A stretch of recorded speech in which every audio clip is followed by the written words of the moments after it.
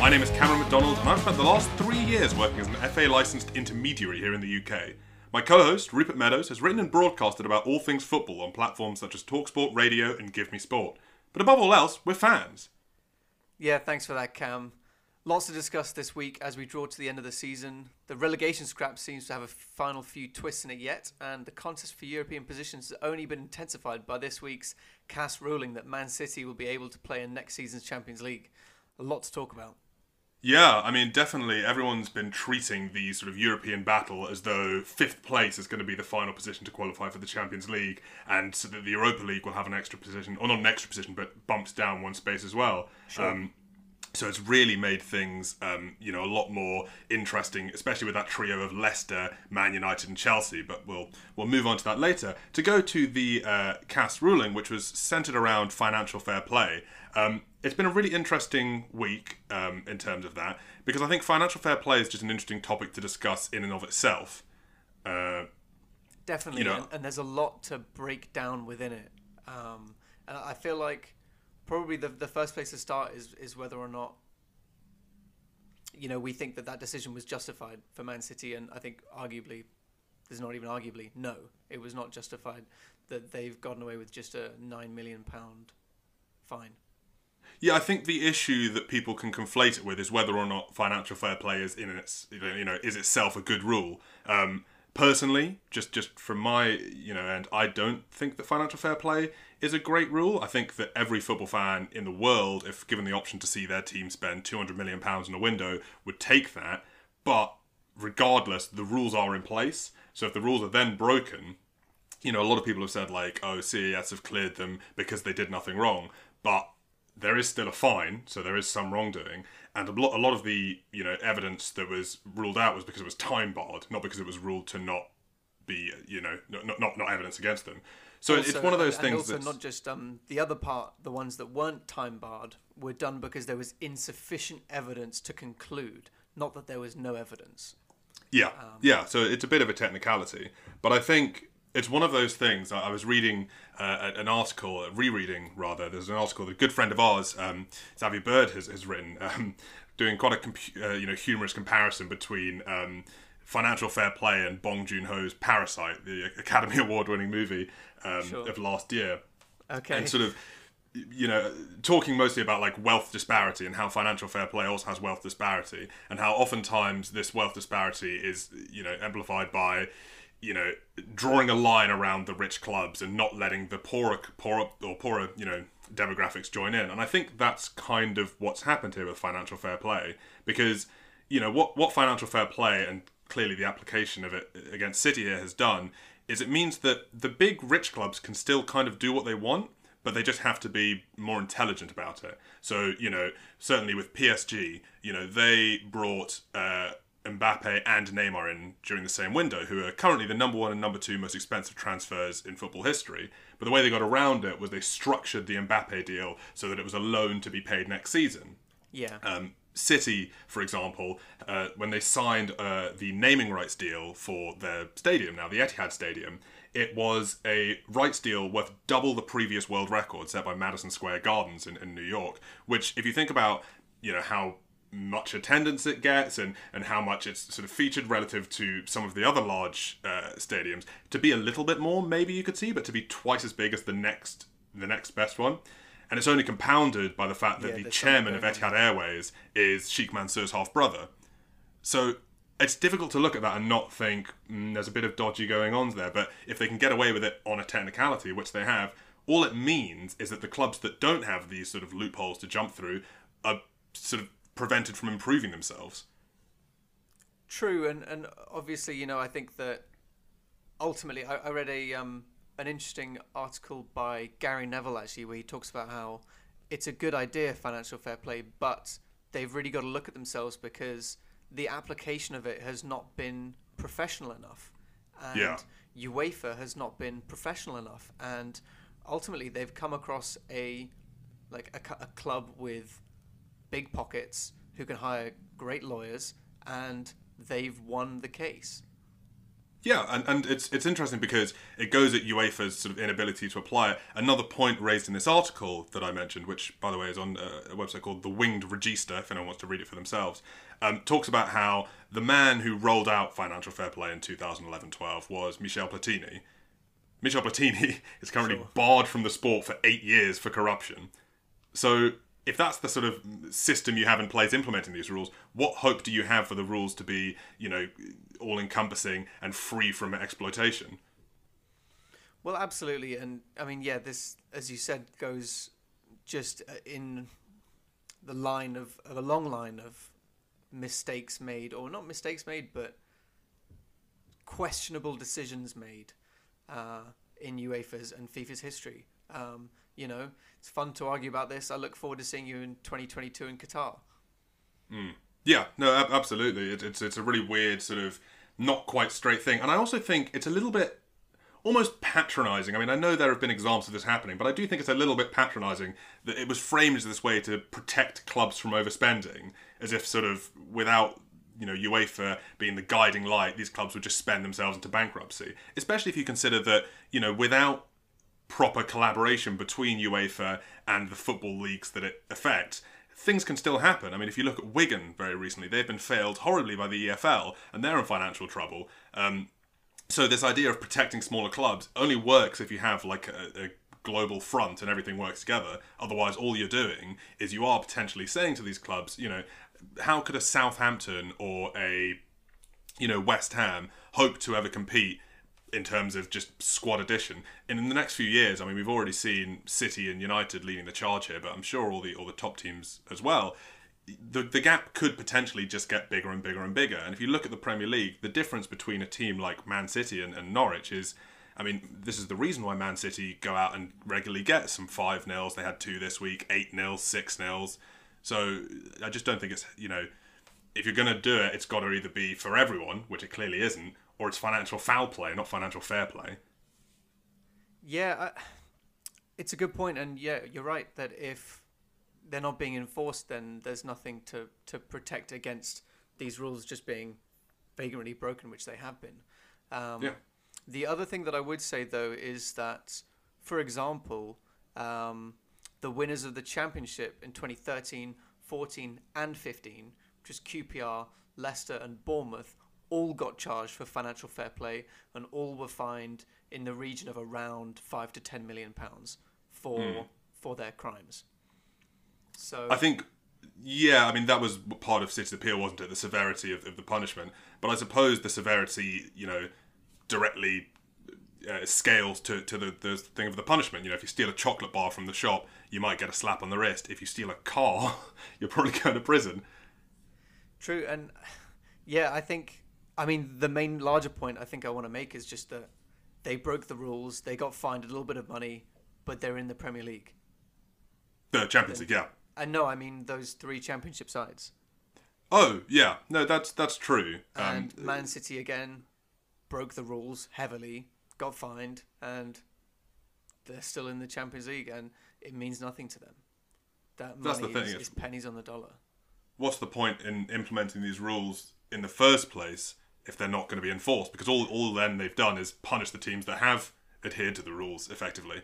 So but yeah, I guess the main thing really is going to be interesting to note in the coming months and the coming years is whether or not there's any response from UEFA to this ruling. If they turn around and say, even internally, we recognise that we should have been able to charge them and we fell short, we need to tighten up these regulations. Or if they just go, well, you guys got away with it. Yeah, I mean, what you would hate to see is sort of people react to this City news and go, well, financial fair play is not that big a deal, and then some poor club that does a minor infraction gets made an example of. Because I think if you're going to enforce it, it should be for it, not just the ability for the richer teams to be able to circumvent the rules with clever moving around of money, and the smaller sides not getting a chance to stop the gap widening.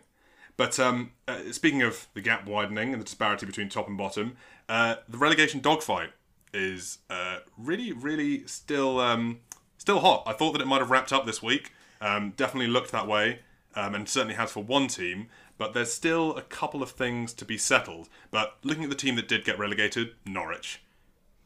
Yeah, absolutely. I think, as you said, Norwich are definitely the odd ones out in that other teams' fortunes have definitely gone through peaks and troughs over these 2 game weeks. And Norwich's has been written in stone for quite some time now, and all that's left is, obviously there's no proverbial engraving in the trophy because they've won nothing, but yeah, I think this was seen coming for a while. Well, it's, consecutive games against fellow relegation contenders probably represents their best chance of a last gasp turnaround. Because, win here and it's not just points gained, but it's also points taken from your direct rivals. But they lost both games, one of them in spectacular fashion, and they've capped off 7 consecutive defeats.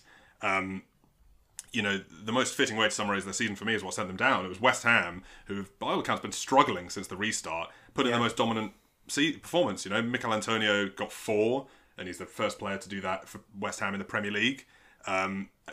Susek looked great as well. It could have been more than 4, actually. Like, there were several different instances of the 4 goals that were scored was, a generous scoreline to Norwich, I thought. Definitely, they could have had more. I remember Arnautovic had a great chance. Lovely volley. West Ham pressed really well, and they look like a different team because Norwich allowed them to be a different team. And I think Daniel Farke himself, and I want to talk a little bit about the manager, because I think it's really interesting how Norwich were the team that won the championship, and yet they're the side that have struggled the most, in vast contrast to Sheffield United, sure, who weren't the winners. I just wanted to talk a little about that.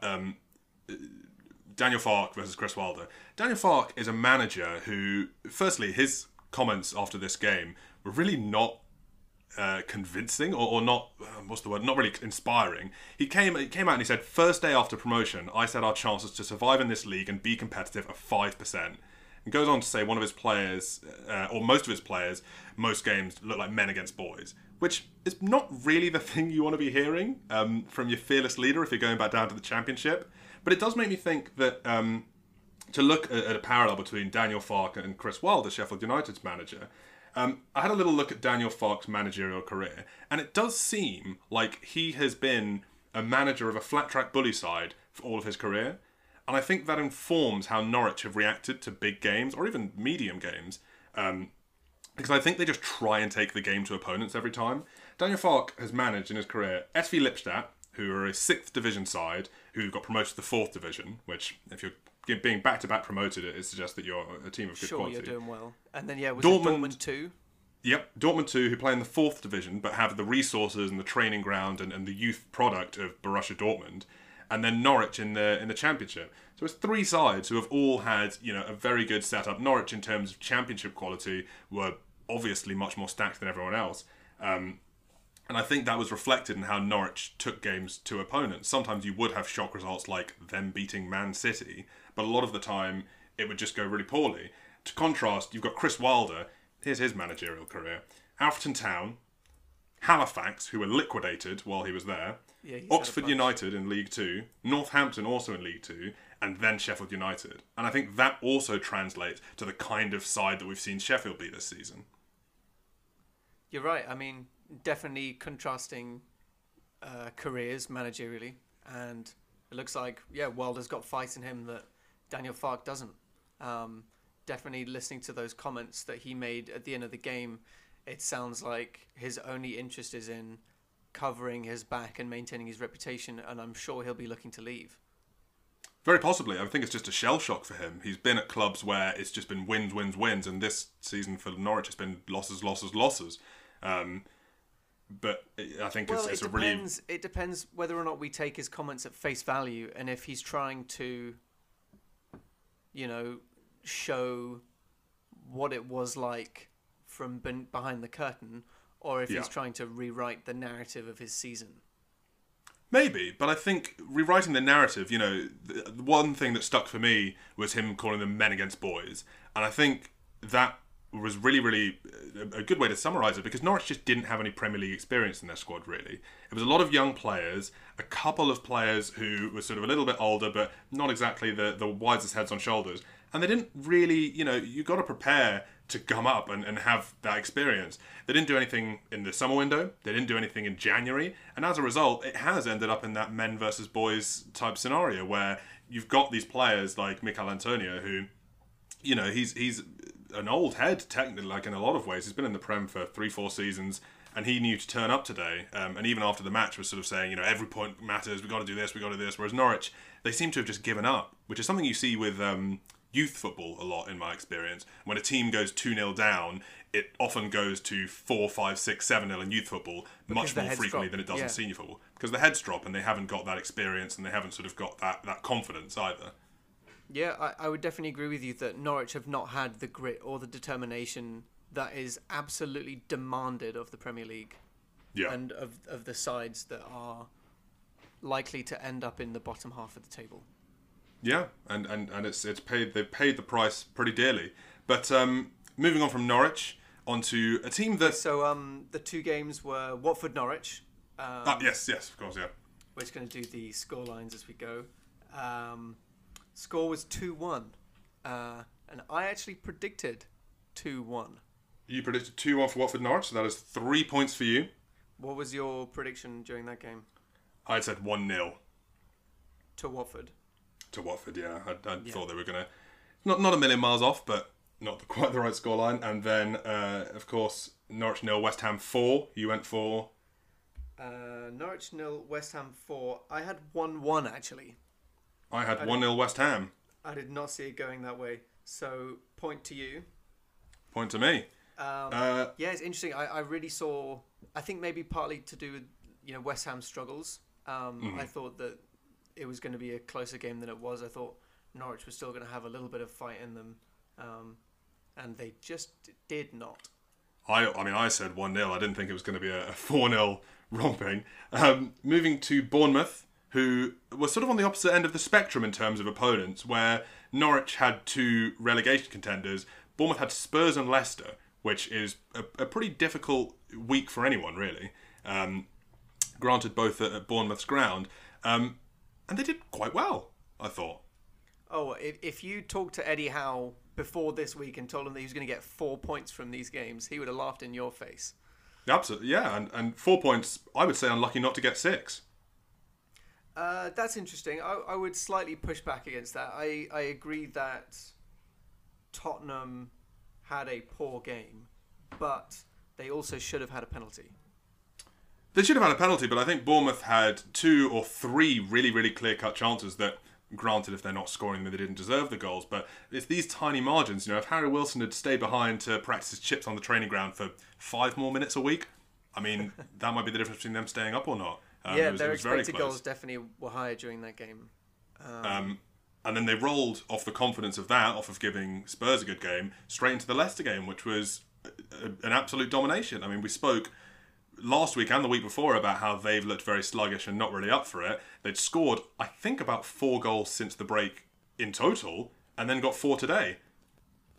I would disagree again. I feel like Leicester absolutely gave them that victory. Mm-hmm. They were 1-0 up, Leicester were. They looked like they were in control of the game, and then the players just absolutely switched off. Kasper Schmeichel doesn't make mistakes.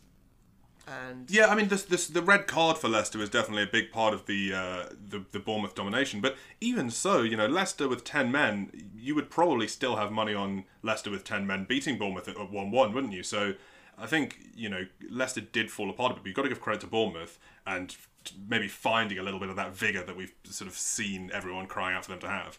Yeah, they did really well to dig deep. Goals for Dominic Solanke is always nice to see.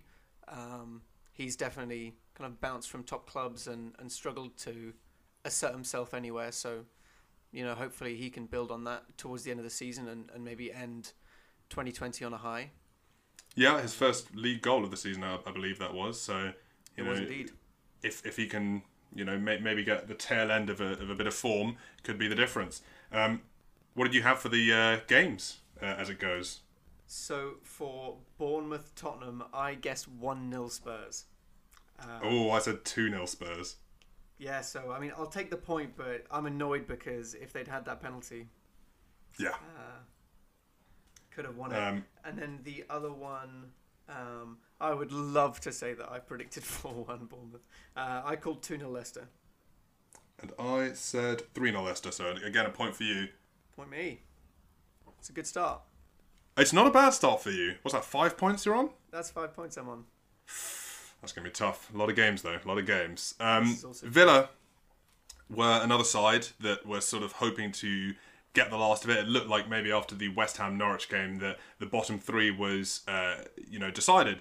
But obviously starting off their week with against the inform United that we're seeing at the moment was not what they needed right now. Absolutely not. And they'll be disappointed because they had a great chance early on. Trezeguet hit the post. And they also shouldn't have conceded the penalty that they did. I don't think that was a penalty in anyone's book. Yeah, I mean, I think it's difficult, though, just because you can look at some games, for example, the Bournemouth and Spurs game, and go, had this decision gone a little bit differently, we might have seen a completely different outcome. But this was a 3-0, and United were quite dominant. This is true, yeah. And I do wonder, speaking of Norwich's character, do you think that Aston Villa have shown enough grit to stay up? Well, I mean, the second game that they had this week was, of course, picking up 3 points from Palace, which you kind of have to praise Villa for, but at the same time, Crystal Palace seem to be, they're running a charity shop at the moment. They're giving away points to anyone who comes in, half price. It's everything must go, absolutely. It feels like they've just got to the point where they know they're safe and they're not bothered anymore. Like, not even like the players, they're just on the beach. And you can't really blame them. I think it's been quite a lackluster season from them, but they also have nothing to worry about, as you said. So they're really just very comfortably sat mid-table, and no one's pushing for any personal accolades. I'm not sure. Zaha might be pushing for a move, so he might be trying to make sure that his performances are up to standard. But I can't think of any other main players that will be challenging in their international sides, for example. That's it, really, isn't it? Doesn't look like they've got a huge amount to play for, and that's just, as a result, you play Palace 3 points. So exactly, and Aston Villa, as you said, they did well. They got 2 points, 3 points, 2 goals. Yeah, they did. But they also, Palace did have a goal disallowed early on, Sacco, that I think should have been a goal. That's true. But again, I suppose not the biggest margin, but I just feel like Villa would have responded if they had a goal. What did you have for the Villa games? So, Aston Villa's first game, I predicted 3-0, Man U. Yeah, as did I. That's just the score they go for at the moment, isn't it? They seem to like getting 3 and then sitting back. That seems to be the flavour of the month. And then for the Palace game, which of course ended 2-0 to Villa, I went for 1-0 to Villa. I went 1-1, so point you. I'll take the point. And it still could turn around here. Watford are another team that are sort of pulling away. I think Watford and West Ham have started to pull away a little bit. It's not over yet. Obviously, there's still 9 points for each team to play for. But they started off well. Obviously, they were the other side in the Norwich game. They got a valuable 3 points. Just pretty simple stuff for them. They did. 2-1, they conceded early, but they did well to fight back, and they definitely looked like the more assured, confident side that was always going to get the points. But I think, so they did fight back, and they did much the same against Newcastle. I think this is what has made the difference between them and, say, Bournemouth, because they have shown that ability, and certainly with Norwich, they've shown that ability to go behind and then fight back. So yeah, and I think the main difference is that it's unprompted. It's their impetus. They're bringing the fight to the opposition, whereas Bournemouth, Tottenham just weren't at the races, and they managed to get a point. And Leicester collapsed. Yes, Bournemouth took that opportunity, but Leicester collapsed. Whereas, as you said, Watford really went out and won those 6 points. They did, and they earned them, and it was hard fought, both games, in terms of having to come from behind, but they earned them well, and I think that may end up being what keeps them up. They have got a really interesting remaining 3 fixtures. They've got Man City and Arsenal, but next week they've got West Ham, which is a massive 6-pointer. It is a big one, isn't it? Whoever wins that game is basically going to secure safety. If indeed anyone does win and it isn't played out as a draw, but you like to think that maybe there'll be that grit from both sides because of what it represents, especially for Watford looking at Man City and Arsenal. Granted, both of those teams are capable of dropping points and surprise upsets, but you wouldn't count on it if you were the Watford staff, would you? No, and you can't count on it. You can't expect other teams to falter, even if they do like a good falter. So a lot of things need to happen before that final West Ham Watford game, and it'll be really interesting, as we've talked about, if it does stay competitive and if it does have a lot riding on it. But there's a good chance that it'll already be done and dusted by then.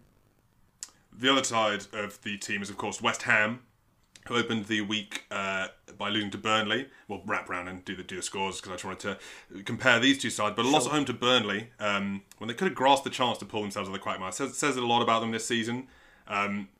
It's been a bit of a mixed week for them. Obviously, they had a massive win against Norwich, but it is against Norwich, and even David Moyes acknowledged himself in the post-match interview. He sort of said, "Well, 4-0's great to score, no matter who it's against." Sort of even him acknowledging, like, "Well, it's Norwich, guys."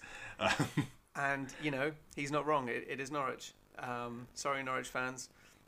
But it is good for them to have that. It's West Ham's first away win since mid-December.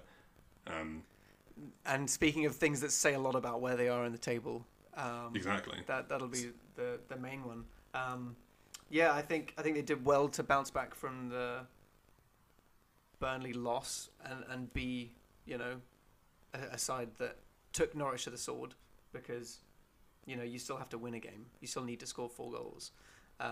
One thing I wanted to touch on with you is Mikel Antonio. It feels like a good time to talk about him. Last week kind of flattered to deceive, but that being said, he has performed well at pretty much every position he's played in, and he has played pretty much every position. He's played right back, left wing back, striker, and I wanted to compare him to who we've talked about before, Wilfried Zaha, and ask if you think that Mikel Antonio deserves a move to a slightly bigger side, someone like an Everton or a Newcastle. Very possibly. I mean, one of his greatest strengths, as you highlighted there, is his utility. And I think it's interesting because he is not dissimilar, and we also name dropped him last episode for the same reason, but he's not dissimilar in my mind in terms of attitude to Jamie Vardy, because he too, of course, came from non-league, and he is just willing to do whatever it takes to make it work. I know that he gets a lot of flack from West Ham fans for maybe not being the most consistent player in the world, but he has played all sorts of positions. He does always seem to be putting the effort in. Maybe he doesn't have as much ability as one of the top players, but I think in Antonio you do have a player who is going to give his all and do it in numerous different positions. And he's very physical, and he can translate those physical attributes to anywhere on the pitch because he's big and he's quick. You would never not want to have a player that had that in their locker in your squad. The ability to have someone who can play as an out-and-out striker or on the left or on the right or in defence is just really, really valuable. And so, I could see him getting a move. At the same time, if you were West Ham and you do stay up, you'd be really wanting to hold on to him as one of the members of that squad, along with Souček and Jared Bowen, who has been a bit better since the restart. Yeah, absolutely. It'll be really important to hold on to them, especially if they're staying up in the Prem. Now, to round off the relegation teams with our scoring for them, so what do you have for the Watford games? You're not going to like me. I've called Watford well this week. I predicted a pair of 2-1 wins, and that's what they got. Oh dear, this is not going well for me here. So that's another 6 point. You, like Watford, have picked up 6 points. Glory. So, the relegation battle, still no answers there yet outside of Norwich, but a lot to play for. Which is good because, I think definitely halfway through, as we said, the games this week, we thought it might have been done and dusted, but it's nice that teams are still fighting and there's still everything to play for. And there's still that narrative to follow. But the other narrative to follow, of course, is the battle for Europe. Now we've learned... And let's get into that straight after we do our piece of useless trivia. Of course. Sorry, useless trivia. Do you want to start or should I? Why don't you go first? So I've gone for a bit of a themed one. Obviously, we just discussed the relegation dogfight, and the team that have been relegated this week are Norwich, becoming the first side to be relegated from the Premier League 5 times. That's not my stat. We'll all remember. Well, any fans of Premier League humour will remember Delia Smith coming out onto the Carrow Road pitch in 2005. Sure. Since then, Norwich have won only 48 of their 197 top-flight games, which is a 24.3% win percentage. That's low. Stay indoors, Delia. The loss bringer. I too have gone themed with my piece of trivia this week, which is to celebrate the better side of Kasper Schmeichel after his bad week. Did you know that Kasper Schmeichel has saved more Premier League penalties at Old Trafford than his father, Peter Schmeichel, did? Is that right? That's a really impressive stat, actually. Well, it's 1-0, but yeah. Even so, like if I was him at like family dinners at the Schmeichel Christmas, I would just bring that out and they go, "Oh, how many penalties? Don't worry about it. Don't worry about it." Kasper, if you're listening, use that next family holiday. It's all yours. The Schmeichel family Thanksgiving. Exactly. Well, speaking of Schmeichel and Leicester and the battle for Europe that we were going to get on about, really interesting. The top 3 in terms of the teams that are outside that top 2, being Chelsea, Leicester and United, all within a point of each other. Yeah, and it's really kind of been a season in miniature this week, in that everyone's kind of A, jostling for positions, and B, hoping that, not even capitalising on other people's mistakes. So, yeah, I think let's start with Chelsea as third place in the table. Came up against Crystal Palace in the first one, which, they probably would have been hoping to expend a little less energy than they did. It's definitely a close match, well fought by both sides. And were Chelsea lucky to get the 3 points? I mean, lucky maybe in the sense that, Scott Dan hit the post very late on. But I think maybe it was also a case of sort of just doing enough. And I think maybe if it had been a draw, I would have said Chelsea would have been a bit unlucky, actually. I think it's interesting to see some of the grafters at Chelsea, because Chelsea typically you look at as a squad of because they're, a side that have won the Premier League so many times in recent years, and because they're a side that are normally such an expensive side, you think of them as like a flair team. But I like looking at games where you've got the hard grafters like Willian and Giroud, who I think has quietly had a really important role to play since the restart. Agreed. Yeah, absolutely. What I would say is that in this game and their following game against Sheffield, which was a little bit more disappointing for them, they really need to sort out the midfield in terms of, when you haven't got Kovacic or Kante playing, Chelsea just look very flimsy. And I don't think that, certainly not Billy Gilmore, but I also don't think that Jorginho has enough steel to carry that. It means the midfield falls to pieces and the defenders aren't really being shielded. So I think it's easy to have sort of those issues exposed if they don't have someone in the midfield.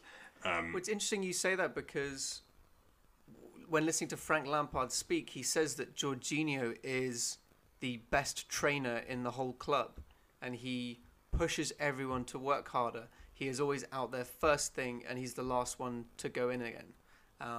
So, in some ways he is a grafter as well, but you're right that his deficiencies have been on display. And Billy Gilmore, for all his upside, isn't ready yet to dominate Premier League midfields. And yeah, certainly not that Jorginho's a holding tricky role, one because he's run really hot and cold this year. I think I seem to remember halfway through the season, Chelsea fans were going crazy over how good he has been post Maurizio Sarri. Whereas beforehand they were saying that, he should probably leave with him because he didn't have a role outside of Sarri's system. And then now again, as he's starting to get shown up, fans are just turning on him and saying, "You're not good enough, leave." Yeah, which I think is difficult, but I think he's a decent player, but it's just not that you need that water carrier in the team. He's a luxury player. Yeah, and I don't think he's the one to do the not necessarily the hard work, but to do the unglamorous work. That's what Kante is not the player who's going to score more than 2 league goals a season, but he is going to just run and run and run and do the work of 2 players in the midfield. And even if you don't have someone to that degree, you need someone in the midfield to do that. It's what Jordan Henderson has been doing for Liverpool and, cementing his place in that side despite being probably, in terms of just technical ability, the weakest in that squad. And yet one of the most important members. Yeah, it's difficult because Chelsea have just been hit with injury, and I think Jorginho with Kovacic next to him plays very well, and I think Jorginho with Kante next to him plays very well most of the time. But yeah, he can't do it on his own, and being paired with people like Mason Mount, who again works very hard but isn't as defensively physical, astute. Really. He doesn't have enough experience yet. So yeah, I think Jorginho's had a big burden on his shoulders, and also, Chelsea's defence have a lot of questions to answer as well. But he has shown himself to not be a good enough anchor centre midfielder. I think that's right. What did you have, incidentally, for these 2 tricky games for Chelsea? Palace Chelsea, I guessed 2-1. I guess 2-0, so you get the point there. Oh, and excellent. I imagine you will here as well, unless you went for a big Chelsea win. I went Sheffield 1, Chelsea 2. I went Sheffield 1, Chelsea 1. Which would give you the result as well. Yeah, I thought it was going to be a close match, and I was proved wrong. Sheffield took him to the sword. They really did. And they really did. They just set up better than them. And we've talked about Lampard's tactical flexibility before, and it's good to see that he is able to recognise his mistakes at half-time and change the whole system. And it's good that he can change the system with just 1 or 2 subs, but it's not good that he got it wrong. That's the thing I think always merits. It's people often praise managers for making the right subs, and that can be true sometimes if it's like you bring on a striker and they score the winner. Sure. But a lot of the times when people are saying, "Oh, this manager's really good at making subs," you're kind of just saying they're not very good at picking their starting 11. So yeah, agreed. It's double-edged. But we'll move into further discussion of that game in Sheffield as we move down the spots. But first on to Leicester, who you'd say have had a bit of a disappointing week. I think they should definitely be disappointed in this week. 1 point from 2 arguably winnable games. I think the Arsenal game was sort of classic Arsenal, really. They didn't get themselves together and left themselves vulnerable for Leicester. And Vardy just did what Vardy does. He's Mr. Reliable always, but this season more than most. But now they're sort of worrying. This time a couple of weeks ago, we were sort of going, well, will Leicester drop out of the top 4? Will they? There's still that safety blanket of 5th place, but now that's been whipped away. It's entirely possible Leicester don't get Champions League football next season. Yeah, absolutely. Is Brendan Rodgers a bottle job? I just think he can start well and he can middle quite well, but finishing has never been his strong suit. Famously, his best performance in the Premier League was with that Liverpool side that looked really, really good. Throughout 75% of that league campaign, looked like they were just absolutely the top side, and then it all just went to pieces at the final 15 minutes. Yeah, absolutely.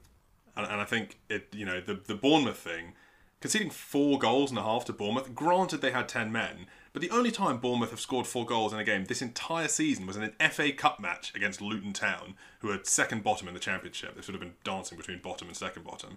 So Bournemouth have not exactly been a side that you've got to fear offensively this season. Yeah, that's not a favourable stat for Leicester. And Leicester conceded 4 goals, not just over the course of a game, but over the course of a half, which really, to me, suggests that they need to get their stuff together. And maybe that's something they can work on next season, because it's all well and good to start well and continue well, but unless you're Liverpool, who've wrapped up the league in February, you also need to finish well. So yeah, agreed. I do wonder, though, it felt to me watching these Leicester games and also the Arsenal games that we'll get into later, I just think teams are tired. I think that this is new territory for them in that they have had, as we've talked about, 3 months of no matches, and suddenly they're playing 2 a week every week, and they just don't seem up for it. They don't seem like they're able to, or at least some don't seem like they're able to maintain their form and fitness. Well, I think and you qualified it there by saying some, and I think that's why you can look at it as sort of a team by team. Because if everyone had come back and we saw like a league-wide sluggishness and teams sort of coming back and not really looking, and the quality in general was just poor, yeah, okay, you'd have to say like it's just an issue. But United, I mean, unless they're unless they're doing something in the dressing room, they've come out like rockets, and they've just been really, really confident coming out. Sheffield started slow but have like really built on that confidence. Wolves have just been coming out and not dropping points except for the Arsenal game, but have just been looking really good as well. So I think if some teams can do it, there's precedent for the other teams to have also done it. City, another one, have been just putting together some massive displays. I think they scored 14 goals across 3 matches. Sure. If you so I just get wonder that, if it speaks to squad depth more than it does to mentality. Maybe, but I don't know. Or I feel like it's understandable for teams to be a little bit sluggish, but that cuts both ways, right? So if you're playing a team that's also sluggish, surely it should even out. Well, you'd think so. And I think it does even out at times. Leicester, Arsenal, both teams that I would categorise as sluggish, drew 1-1. Yeah, that's true, and I think, but that's a good example, I think, of like these two teams have come out. But that if either of these teams came up against, say, the current form of Man United, it'd be a very different story because or even Wolves or Sheffield, I think. Would take to the sword. Well, except for obviously Arsenal seemed to wake up against Wolves last week, but you wouldn't bet on them. You wouldn't be confident in them winning. I'm not sure I'd bet on any Arsenal game. It's a good idea. What did you have for Leicester's games? I predicted 2-2 for Leicester Arsenal. Just a 1-1. I had 2. Oh, you predicted 2-2? Yeah. I said 2-1. Did you? Point you. Well done. So. Well, yeah. I mean, I called the result, but it's like Sheffield Spurs last week. Yeah. Shaking my fist, Cameron. We already did Bournemouth Leicester, I believe. So we already did Bournemouth Leicester. That is correct. From that, so moving on to a team who have been consistently great, but just great to talk about. United 3-0 versus Villa. We covered it mostly in the Villa section of the podcast, but then a little bit of a trip up. The first time we've seen them not quite look at their best. A 2-2 draw at home to Southampton. Yeah, well, I actually, watching this game, I did wonder if we hadn't seen an early indication of perhaps what could be their real flaw in midfield, which is Paul Pogba picking the ball up from deep. Because it was how they conceded their first goal. Paul Pogba got dispossessed. Yep. And that happened actually twice early on. The first time led to a goal. The second time they managed to recover. And it's also what happened early in the Aston Villa game when Trezeguet robbed Pogba of the ball and hit the post, early on. So I do wonder if teams aren't starting to work out that that's how you can bring the fights in. That's where you pressure.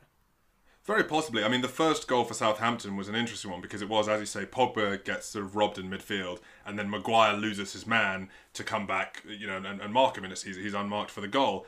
Those two players between them are 180 million pounds, but oftentimes you come out, and certainly this week they play like 18 million pounds worth of player.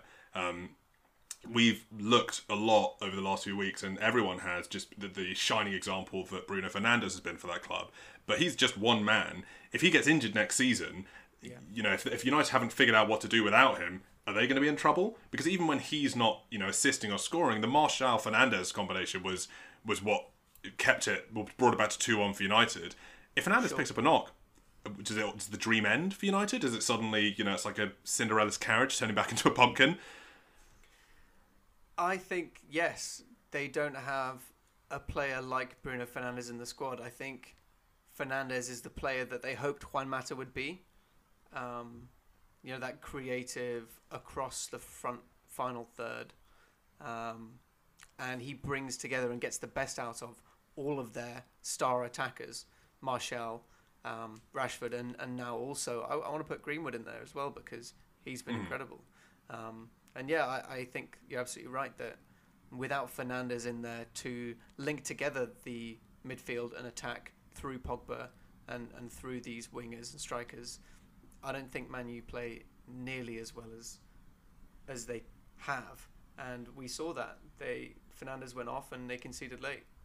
Yeah, they lost all shape as soon as Fernandes came off. And we already touched on a similar issue with Kevin De Bruyne at Man City or James Maddison at Leicester. Putting that much reliance on a linchpin is just so dangerous. Obviously, when everything's working together and everyone's fit and everything's firing on all pistons, amazing. But then if that player gets injured, if that player gets, cautioned and has to serve a ban, what are you going to do? Collapse? Yeah, and that is what they do.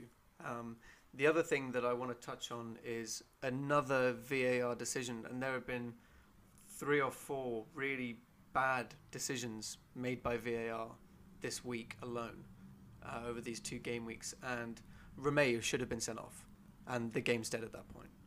Yeah, but I think so. This is the thing I always find about VAR, because people will complain about VAR till the cows come home. I think football breeds a lot of like traditionalism, which I can appreciate. There's something really sort of romantic about the whole sort of grassroots thing of football, just a ball and 2 jumpers for goalposts. But the thing with VAR is that all VAR is a system where referees are able to, use cameras to aid themselves. So if there are problems with the way that VAR is being applied, it's not because of the screens. Like the screen isn't malfunctioning and showing the. It's because of the people who are using it. Yeah, there's absolutely a reason why VAR has been completely fine in Italy, completely fine in Germany, amazing in the World Cup. I didn't hear a single complaint about VAR until it was used in the Premier League. For sure. And so I think people need to sort of refocus what their issue with, the technology is, because it's not an issue with technology. I think ultimately, maybe it has a little bit of teething problems as everything does, but ultimately, enabling a better look at things and a more accurate decision can only be a good thing. The problem is that referees in this country just... It makes no sense that it would be a bad system. I completely agree with you. But it's just being used really poorly. The implementation has been so bad. Really poor. You've got to wonder, what's it there for if it's intervening in these decisions and getting it wrong all the time. Yeah. No, it's because, we one. talked about Kane's penalty. We've talked about Manchester United's penalty. We talked about Romeu's red card. James Ward-Prowse also won a penalty, Everton versus Southampton, that he shouldn't have had. He was already going down when he went into the box. And, these examples are littering these game weeks. But that's it exactly, though, is that only in England are we able to use better technology to make worse decisions. We should do an Only in England segment. Honestly. I don't want to do that. I'm depressed enough as it is. What did you have for this game, Izeli? I went for 2-0 to United. I went for 2-1 to United, I believe. Which puts you, again, another point. I'm looking at my points tally here, and I'm actually getting a little bit worried about the reveal, because I think this is going to be like a Man City versus Watford type situation. Do you want to do a quick check now, or save it? No. I want the pain to come in one big shot. I don't want to be sort of like get relegated out and then limp to the end. Wolves and Sheffield obviously played each other. Never going to be a high scoring game there. Both sides are, disciplined outfits that have been characterised by, their ability to suffocate opposition. They can go out and bag them, as we saw from both teams' fixtures later in the week. But, absolutely, what they like to do, if they can, is just shut the other team down. And accordingly, this game ended 1-0 in the home side's favour, Sheffield. It did indeed, yeah. And as you said, Wolves, for all of their attacking talent, love a clean sheet. And they did well to hold out a Sheffield side that, as we've talked about, is just going from strength to strength. So, I don't think this is an unpredictable result. I think it's about right in terms of what we know and what we've discussed of these two teams. Yeah, and I think it was one of those games that you really could look at it and go, on a different day, could have been the exact same score in reverse. It's just that Sheffield did the job better today. But Wolves bounced back after this result to fire 3 goals in with no reply against Everton. Raul Jimenez was one of these scorers. This season, he has the same amount of league goals with 16 as Sergio Aguero, Sadio Mane, and Anthony Martial. Some pretty good company there. Very good company. I mean, I would disassociate Sergio Aguero from Mane and Martial, just because they're kind of wingers turned sometimes strikers, and they have not had the same level of consistent output of goals as the City target man. But yeah, he's in great company, and he's had an amazing season. He's had a great. And it's a name that you don't hear said that much, but he is, one of those, Portuguese contingent players that's been really, really effective for Wolves. And despite the loss to Sheffield, they still sit a point ahead of them. They're in the last remaining European place. They're 2 points ahead of Tottenham. They're 5 points ahead of Arsenal. The position is theirs to lose at the moment. And of all the teams that you would expect to drop points, Wolves are probably the last. Absolutely, they seem to be one of the most consistent sides currently, and they're just a joy to watch. They're really fun to see when they're in full flow, and you just hope that Raul Jimenez will stay with them. Personally, I hope that he does, just because it feels like a match made in heaven. He's old. I think he's 29, so I wouldn't be surprised if the bigger sides don't look at him in the same way as they would a 24, 25-year-old. Yeah, I think the main threat to them is the loss of Ruben Neves. Yeah, but they seem to have a lot of a lot of depth in those positions. They do seem to have that almost who was the team we were discussing last week that just seemed to whip out young players anytime you knock someone down. It's Leicester. They seem to have a very similar thing in terms of that. They've got what's his name, Morgan Gibbs. Morgan Gibbs-White. Morgan Gibbs-White, that's what it is. He's been a promising young player that you could see coming through and taking that place. Very different player. Morgan Gibbs-White is very very much more of like an attacking number 10, whereas Ruben Neves is more of a 6/8.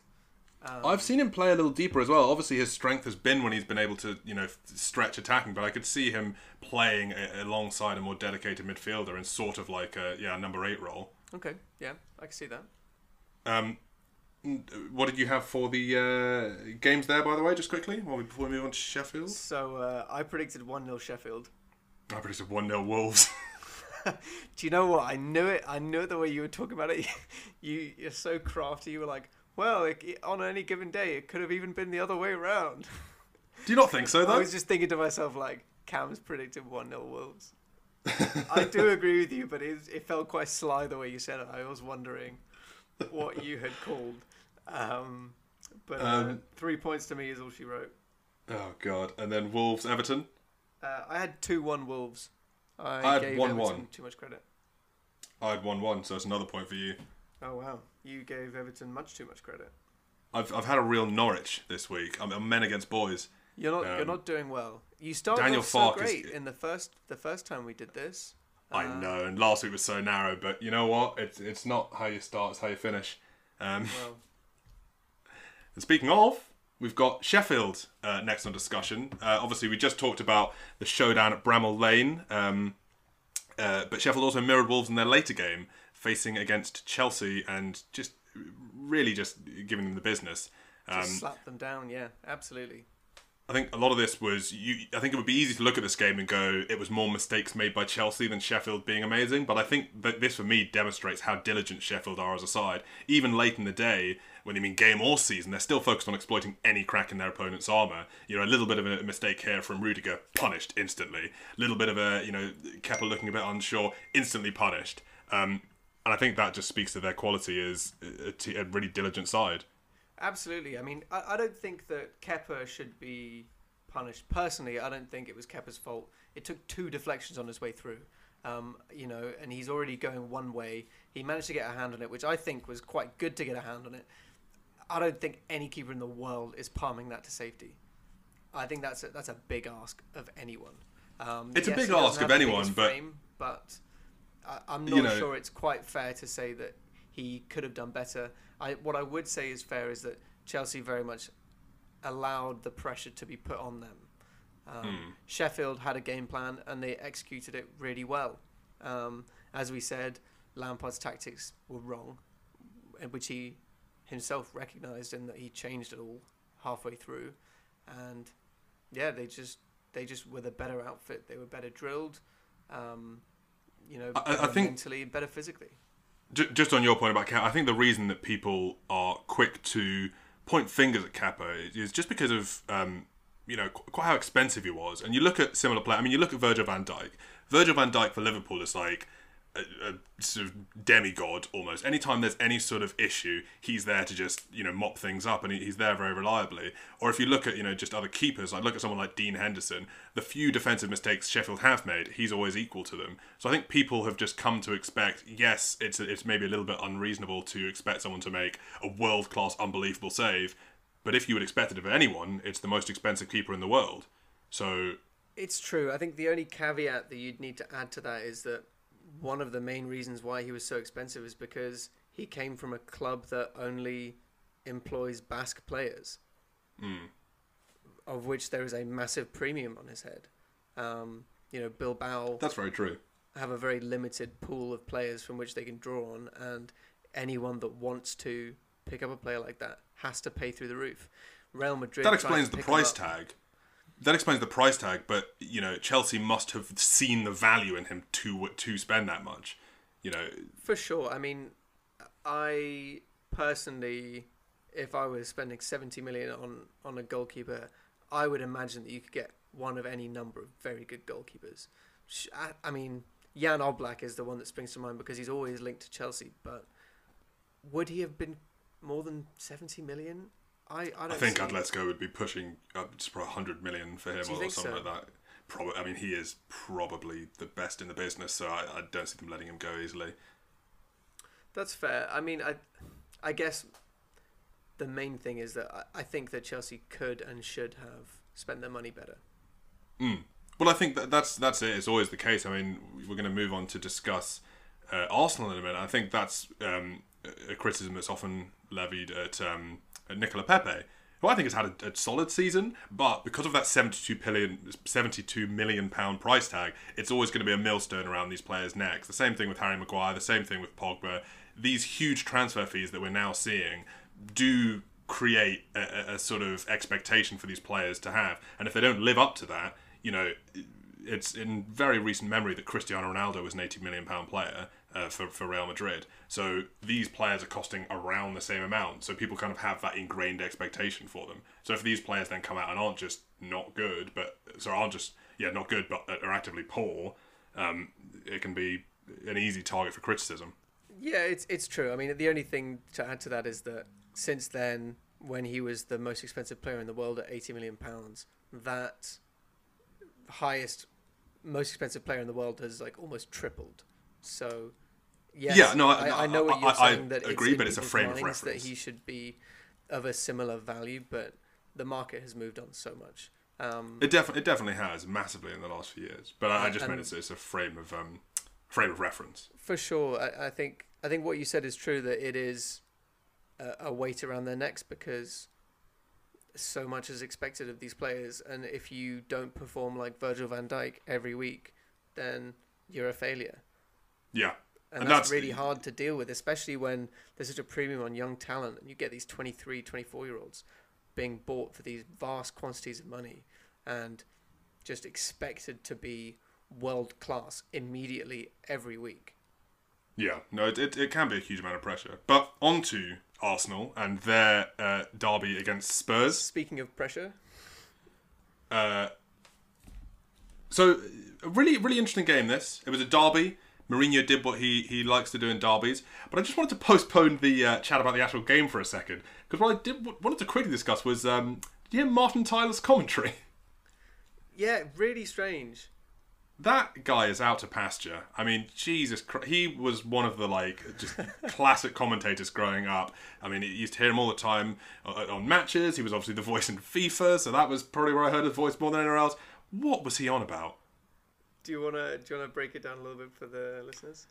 Yeah, so Martin Tyler, obviously, legendary Premier League commentator, just had these very weird tangents in the game. He came out at one point. I think he described Nicola Pepe as a real main course of a player, and then sort of, which is a weird way to describe it. But then went on to sort of go, football commentators have a long history of saying like things in a weird way. I think Peter Drury, Ray Hudson. I think that's not my issue with it. My issue was that he then player. I quite like that. He then went on to say, "Ooh, shouldn't mention food around you, Alan. Your wife packs your lunches for you. Although I'm sure Penny's quite a good cook." And I was watching that game. I was like, "What is he talking about?" It's a strange insight into what. And he then went on Danny Ceballos, camera pan to him, and he sort of gave this little sort of vignette. He was like, "Oh, Danny Ceballos used to be a trainee hairdresser," which I guess is maybe kind of interesting if you're not in the middle of a hard-fought derby. But then again, elaborates and was like, and of course, in lockdown, everyone needs a trim. He could be making more money as a barber than a Premier League footballer. And again, I was just like, I was barely watching the game. I was like, Martin, what are you saying? I mean, yeah, beyond the heavy-handed suggestion that frontline workers get paid more than footballers, which is, if anything, extremely removed from reality. Does feel a little weird. The only thing that I would say to that is that, you might be stretching the friendship in calling what we saw this week a hard-fought derby.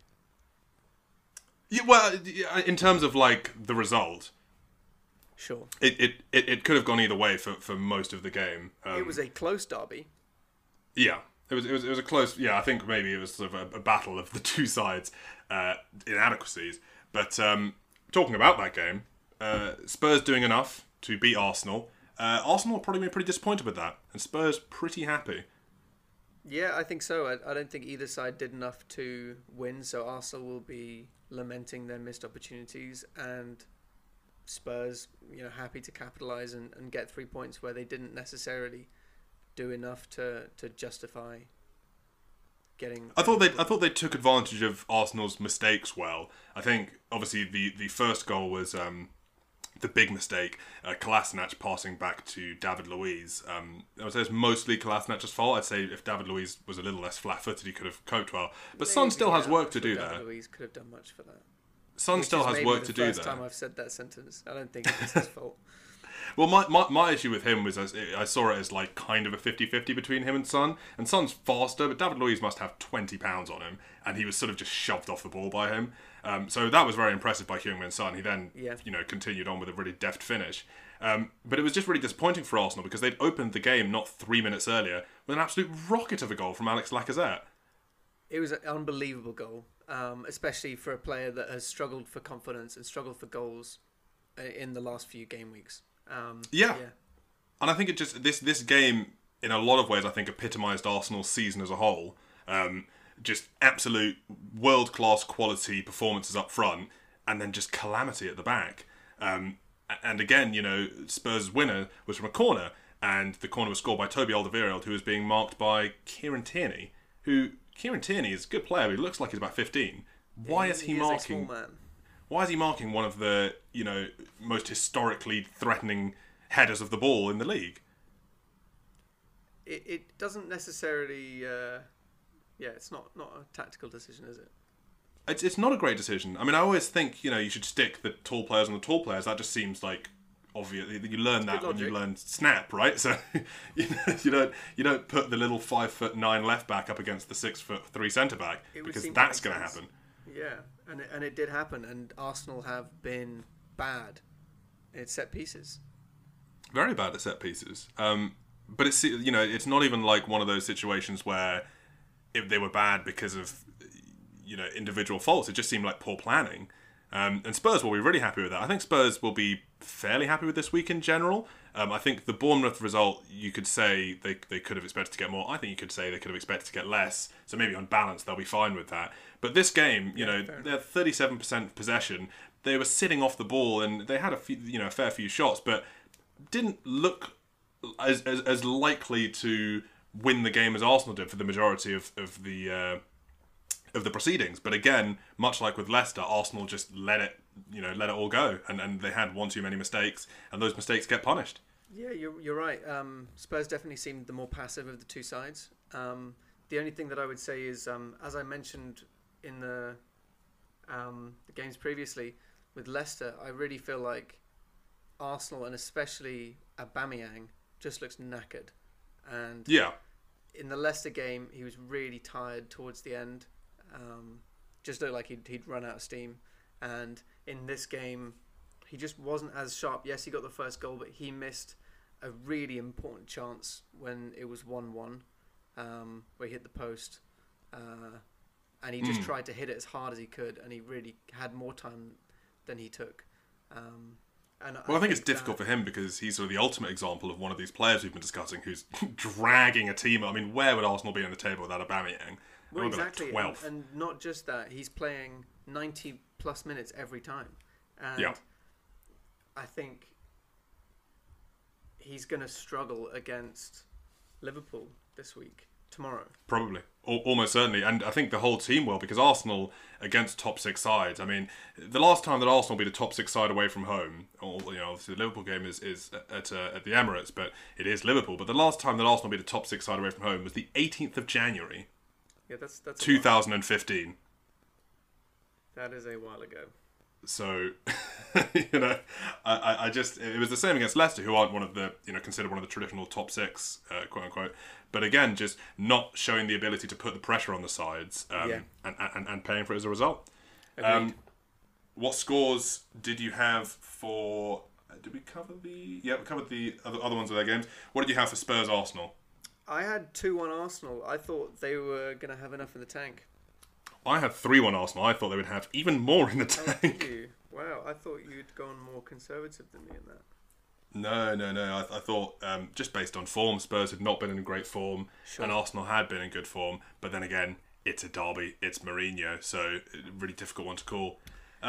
Definitely. And now, for me, yeah, I mean, I guess the other thing, just because it's an interesting thing to note, is that Jose Mourinho and Mikel Arteta are in very similar positions in their tenures. Do you think that both of them has shown that they deserve more time? Do you think, fans will be feeling confident, positive about the season, the future to come? Arteta, I would say probably. It's still very early doors, so it's difficult to, form a full opinion. But he's definitely a more impressive figure to see in the dugout than Unai Emery. You have a lot more confidence watching Arsenal, seeing them. Mourinho, I don't know if that's as true. I mean, this is a Tottenham side that were Champions League finalists this time last year, and now they're not even looking like they're going to qualify for Europe at all. So I don't know that Spurs will be looking at Mourinho in the same way that Arsenal might be looking at Arteta. Definitely as well. There's something new and exciting about Arteta and about the young players coming through, and that hasn't quite translated itself to Tottenham yet. I think that he really hasn't had the time to make the side his own, as he always does. Yeah, I think that's true. Just quickly to roll onto the other games before next week's settling the score and the part that I'm dreading, the roundup of the settling the score, as we're getting just to over an hour here on time. Man City with 10 goals this week. They scored a lot of goals, and not quite as I predicted. I had 4-0 Man City Newcastle. And I had 6-0, which puts that as a... I was watching that game, and every time they scored, I was like, come on, one more. And they were at 4-0 for quite a while. I was like, oh. Unbelievable. And they scored in, was it the 92nd minute with that really weird Raheem Sterling goal? Yeah, the header. That was the Brighton game. That was the Brighton game. The header. It was... I can't remember. I feel like it was some sort of annoying goal to concede. So 0 points for either of us. 0 points. And then 5-0 against Brighton, which I had gone for 2-0. I thought they would have blown off most of their steam by this point. I actually had 2-0 as well. So, no points again. Let me just double check that because I was going off memory. Yeah, I had 2-0. Some just City blowing off steam really this season. We've covered that quite a bit last episode, and I think we saw this coming. But Liverpool 3-1 Brighton. Brighton, a double header that no one really wants to take on, Liverpool and City. But they've already achieved safety, and 8 goals conceded this week. But not the end of the world. One thing they can look at is a bright little kid they've got coming through, Tariq Lamptey, who of course came from Chelsea. He did indeed. Yeah, he looks like the real deal. He's had 3 Man of the Match awards in a row, I think. Chelsea will have seen him coming through the ranks for a while. And yeah, he I think is going to be a great Premier League player. Well, very wise to make the move. We've spoken about getting those opportunities, and at Chelsea, it's all but confirmed that he would still be behind, Reece James certainly in the pecking order, if not any of the other players. So Absolutely. To get that chance at Brighton seems to have been a really, really sharp, smart career move for him. Wish him all the best moving forwards. Burnley will be quite happy with the point at Anfield. It's not something that a lot of teams have managed this season, but Liverpool do seem to be winding down a little bit. They did start a couple of youngsters. They didn't seem too fussed at the final whistle. I think they're just happy at the moment, which they have every right to be. Sure thing. Wait, slow down. Let's do the Brighton-Liverpool scores. Yep, the Brighton and just do Liverpool once, Brighton and Burnley. So I had, for Liverpool-Brighton, I had 3-1. You had 3-1. Wow. I predicted 3-0. This week it was a real kind of showing up of everything I said last week. I said that I'd overestimated Brighton, so I underestimated them this week. I said that I loved James Ward-Prowse, and he missed a penalty that he got from diving. And I said that Wilfried Zaha wasn't good enough, and he's got an absolute worldie against Chelsea. And yet you still seem to have beaten me here. And comfortably so. I mean, I think that's as much a comment on you as it is on me. I'll say so. Liverpool-Burnley, I had 3-0 Liverpool. I had 3-1 Liverpool, so I will take a point. You will. You got 3 from that, so well done. I don't think it's enough. That's like a consolation goal at this point. And the final game of the game week to discuss, Everton-Southampton. And the main talking point here was Danny Ings getting another goal, which interestingly means he's third in the Golden Boot race between Aubameyang and Vardy. So I don't think he's going to catch Vardy, but I don't think he'll catch Vardy, but it's definitely something for his CV to be like third in the Premier League, or maybe second. Well, I mean, he's very much still a player that has his career ahead of him. And, I think he's kind of threatened to become a good player, at least while he was at Liverpool. But could never really find that form. Yeah, but it didn't have enough time in the team. He's entering his prime, and he's at a club that clearly gets the best out of him system-wise. Yeah, that's very true. What did you have for the score in this game? So for the Everton and Southampton game, I predicted 2-1 to Southampton. I said 2-1 for Everton, so that is no points. So do you have your scores rounded up?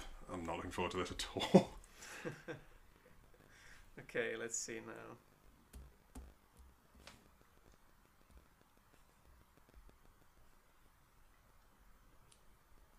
Got mine here tallied up whenever you're ready. Yeah, I'm ready. I got a grand total of 6 points from these games. Okay. I think I got 17 points, Cam. That's an absolute not. I am so glad that this is at the back end of the episode, and I hope to God that people don't. Well done. That doesn't seem right. 17, you think? That seems like quite a lot.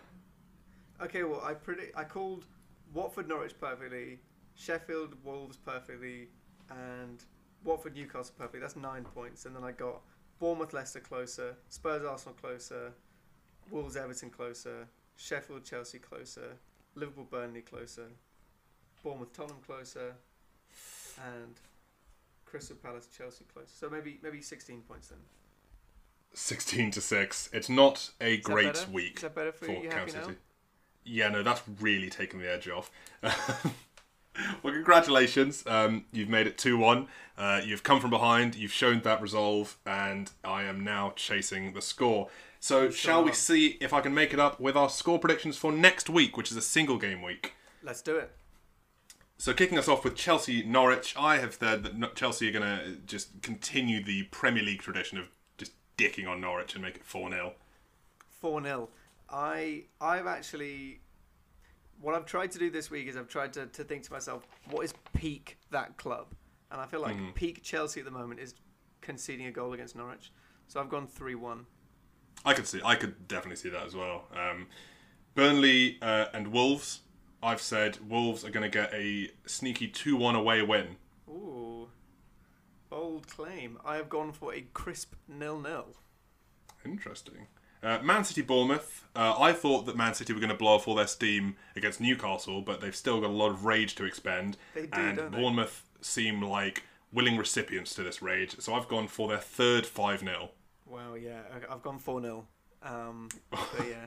Stop being so conservative! I think they're going to get slapped. Newcastle Spurs. I have said 1-1. I have also said 1-1.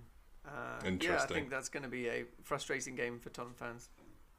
I think that Liverpool will come to the Emirates and beat Arsenal 3-1. Interesting. I actually have gone for 1-0 to Liverpool. Again, I feel like in peak Arsenal mode, I think that Liverpool are going to leave the game open to them by not bringing the fight as much as they have done until the last few game weeks. I think Arsenal are going to start to maybe think like, oh, maybe I can get something from this game, and then they're going to concede some stupid goal. That does sound about right. I think that Liverpool it'll maybe be like a 1-1 around 60 minutes, and then Klopp will release the Dragons. They'll just ease away. Yeah. Yeah. Curtis Jones is an exciting player that we haven't talked about this week, but he also, in the spirit of discussing exciting young English talent, looks like a player that is going to get many more opportunities next season at Liverpool. Yep. Curtis, the ultimate scouser, of course. Yeah. Everton Villa. I think that this is going to be a really interesting game. I think Everton have been a bit patchy, and I think that Villa are going to show like a bit of grit here. And I think it's going to be 2-2. Interesting. I've gone 2-1 to Everton. Everton. I think it's going to be a close game. Yeah, I agree. But I think so. I think Villa are going to really struggle for it, but won't have enough. Leicester Sheffield. Again, difficult because both teams have had ups and downs. Much like the Sheffield Wolves game, I could kind of see this going either way, but I think that Leicester are probably going to take it 1-0. Interesting. Yeah, I've gone 1-1. I can also see that. Yeah, very, very, very possible. Palace United. I have just gone ahead and gone for what is rapidly becoming the United score, 3-0 to United. Fair enough. No vision, Cameron. No ambition in your scorelines. Well, I went for 6-0 last week, and look where it got me. It did not get you far, that's for sure. I've gone for 2-1 to Man U. Okay. I think that Crystal Palace will be watching the games and they'll see maybe a crack appearing in Manchester United's armour, but Man U will have enough. Southampton Brighton. I think that is a Danny Ings goal that is all that is done there. So 1-0. 1-0. I think that's got 2-0 written all over it. Interesting. Okay. And rounding us up with the biggest game for me of the week, despite being a game involving two of the relegation sides, West Ham and Watford, I think ends in the only way that it could, with a 1-1. I've gone 2-2. Yeah. I think points shared. I think I also just want to see that, so there's like more interest. Yeah, I hope it's going to be a really fun game to watch. Well, that's about us. We are coming to time. So, Rupert, thanks as always for having a chat. No worries, Cam. Good to catch up. Congratulations on your win. Thank you. And it feels really good. And thanks to everyone for listening. Catch you next week. Take care, guys. Bye.